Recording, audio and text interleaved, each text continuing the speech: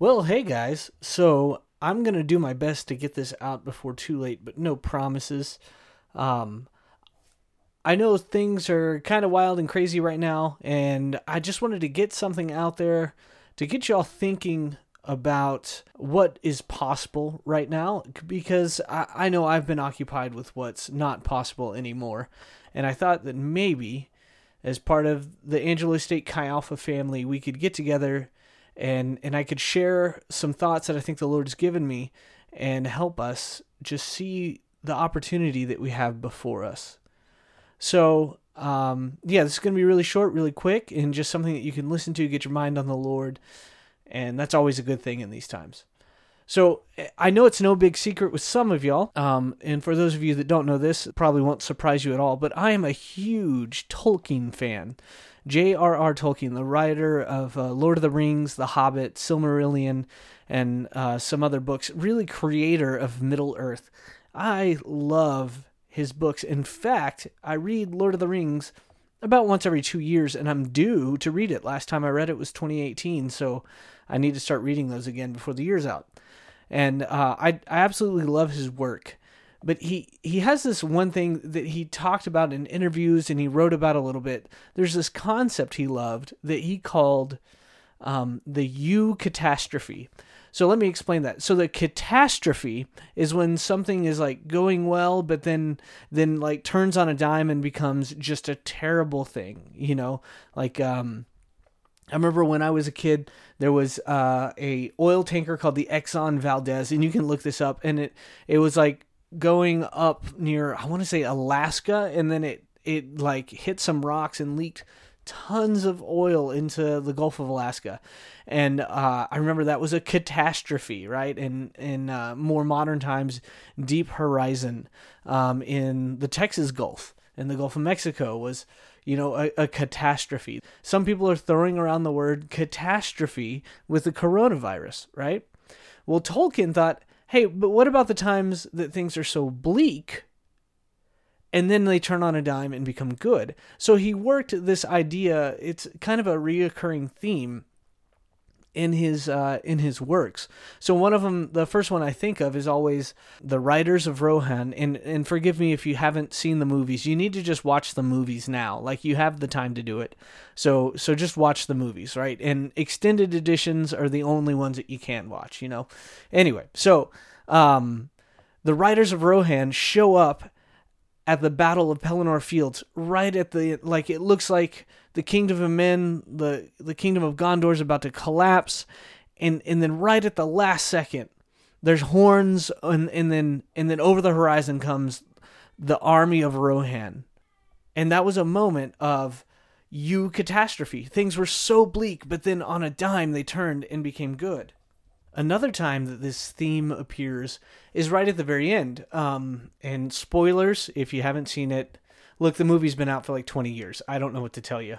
The books have been out for like 60, 70 years, so sorry. But I'm not sorry. Right at the end, they're standing over the crack of doom, and Frodo has only to drop the ring into the fiery pits of Mount Doom. And at the last second, he turns around, and it's catastrophe, and he says, the ring is mine, and he won't do it. But then, out of nowhere, Gollum comes, and Frodo and Gollum fight over the ring, and then Gollum falls with the ring in his hands down into the fiery pits of Mount Doom. Catastrophe. It's this amazing moment where it looks like everything's over. We're finished. Frodo has turned. He's become bad. The ring finally got to him. But then, when things look so bleak, they turn on a dime and become good. And it's amazing that in the story, it's the selfishness of two people fighting over the ring that actually saves Middle-earth. It's pretty crazy that even something like selfishness can be used for good. So, this is a theme that Tolkien, he didn't think of it on his own. This is something we see in the Bible over and over and over. In Isaiah's chapter 8 and 9, right?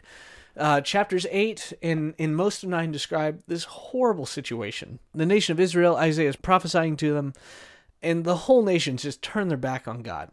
They're all backslidden and crazy and worshiping other gods and being terrible. And yet, in the middle of this just catastrophe, we get that famous prophecy about Jesus in chapter 9, verse 6. It says, "For to us a child is born, to us a son is given, and the government will be on his shoulders, and he will be called Wonderful Counselor, Mighty God, Everlasting Father, Prince of Peace."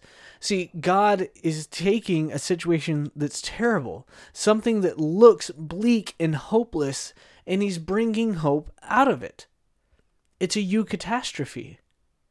Another concept of the eucatastrophe that we can see is the cross itself. The cross looks like the moment that everything is wrong. The one person that didn't deserve to die, died. If ever in history there was someone that was innocent and didn't deserve what he got, it was Jesus. And then he dies. And then he's buried, and you can't get more bleak than that. Than burying someone and rolling that stone in front of the tomb. It's sealed. It's done. But then, in a moment, on the third day, everything turns around. And God uses something that is so terrible to bring about a lot of good. See, this is what God does. And this is what God wants us to do. In Romans 8, Paul writes, and he says, "We know that in all things God works for the good of those who love him, who have been called according to his purpose."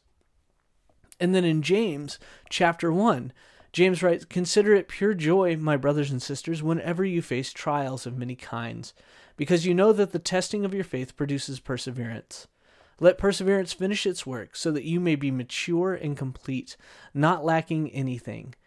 Any of you who lacks wisdom, you should ask God, who gives generously to all without finding fault, and it will be given to you." See, we are in this situation that looks pretty bleak. We can't do ministry the way that we want to. We can't do ministry the way that we're used to. Community is a huge part of how we do things, and being in proximity is so important and so vital to community. But here, it looks like we're being dealt a hand that is just terrible. So what do? Well, we can look back at the Bible, and we can look back at truth and reality, and we can see that things probably aren't as bleak as they feel. We just have to look for the eucatastrophe. Where's that moment where something that looks terrible can turn on a dime and become good? So, what we can say is that God can bring great things out of this situation. First, from Romans 8, we see that God can make your character more Christ-like. He's going to work all these things for your good, and your best good is to look more like Jesus. So he's going to do that. This moment, right? If we work according to his purpose, if we answer his call according to his purpose, and put his kingdom first, this very moment will be worked for the benefit of our character. We will come out the other side more Christ-like. Secondly, we know that if we persevere through this, and we ask God for help along the way, he's going to answer. We're going to need wisdom in what to do and how to approach this. What steps do we take? I know some of you are like, at my small group, we're scattered all over. My small group leaders back home, they're not coming back for the semester. I'm stuck in a dorm room. Some of you are facing these situations. So what do? Well, according to James, you pray and ask for wisdom, and God will grant it to you. And I know it's true because there's times where I actually have a little bit of wisdom on something. And I know that's not me because I've been me for a long time, and I know that I'm not wise. So we know that our character can be improved through this moment. And we know that his kingdom can grow in this moment, but not just in width by adding numbers, but also in depth. We can go deeper as well. So here is the opportunity we have before us.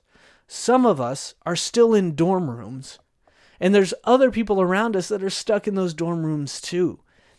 And they're going to feel lonely and anxious and isolated. And if you pray for wisdom and opportunity, I know that the Lord will give you a moment where you can reach out and befriend them. I know that Jesus will help you reach the people around you, because that's what he does. He's going to bring good out of this. Even if they say no, it'll be good for your heart to be stretched, just to try, to think of someone beside yourself is such a good thing for you. For small group leaders, it's going to take more intentionality to function. You're going to have to figure out Google Chat, which I don't think is a thing anymore, FaceTime, maybe Messenger groups or a Skype group or something like that, where it will take a little bit of forethought in scheduling for us to make these relationships function. It's going to put more responsibility on you. Look, we can't meet in groups larger than 10, but that's perfect because that's about the size of a small group. You know, some of our biggest small groups are that, but all of our small groups can fit within that number. So we're already below the line. The main thing that we're trying to do is meet in small groups. So if your small group's still in town, nothing really changes. But if like we've been hearing, most of y'all aren't coming back, then to maintain the small group relationship, to keep discipleship going and happening, it's going to take intentionality. That means that small group leaders and small group members must make an effort for community to happen. It won't happen on accident anymore. The rest of the semester, we're not going to be able to walk across campus, run into our friends, and have an amazing conversation about Jesus. It's just not going to happen. So we have to be a little bit more intentional.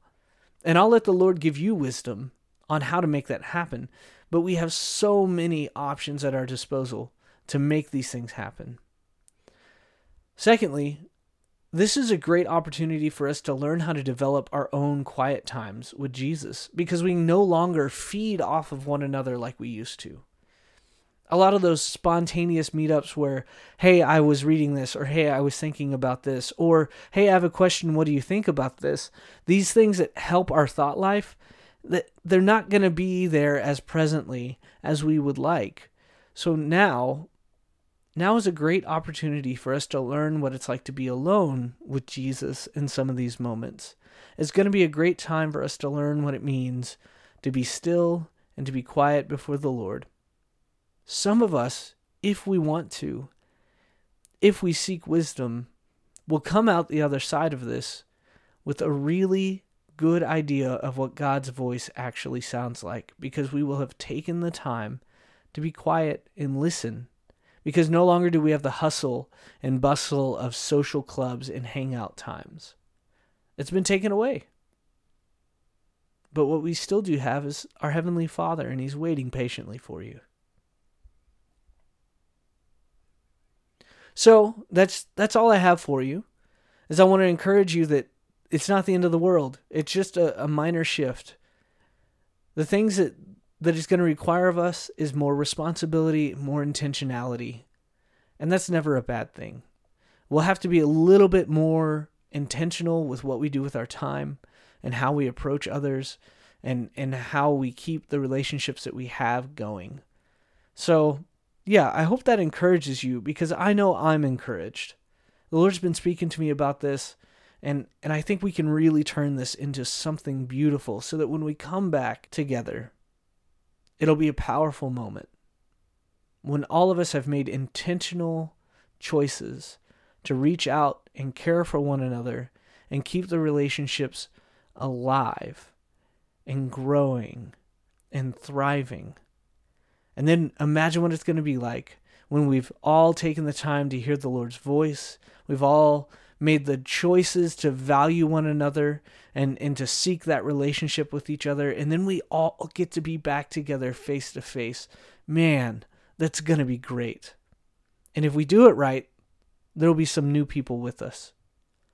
So eyes and ears open, ask the Lord for wisdom, and seek His purpose, seek His kingdom first. And all of these things are going to work out just fine. So that's it. Fill your time with reading the Bible and watching Lord of the Rings. Yeah, so we'll keep you posted on whatever we're going to do next. We're still kind of winging it.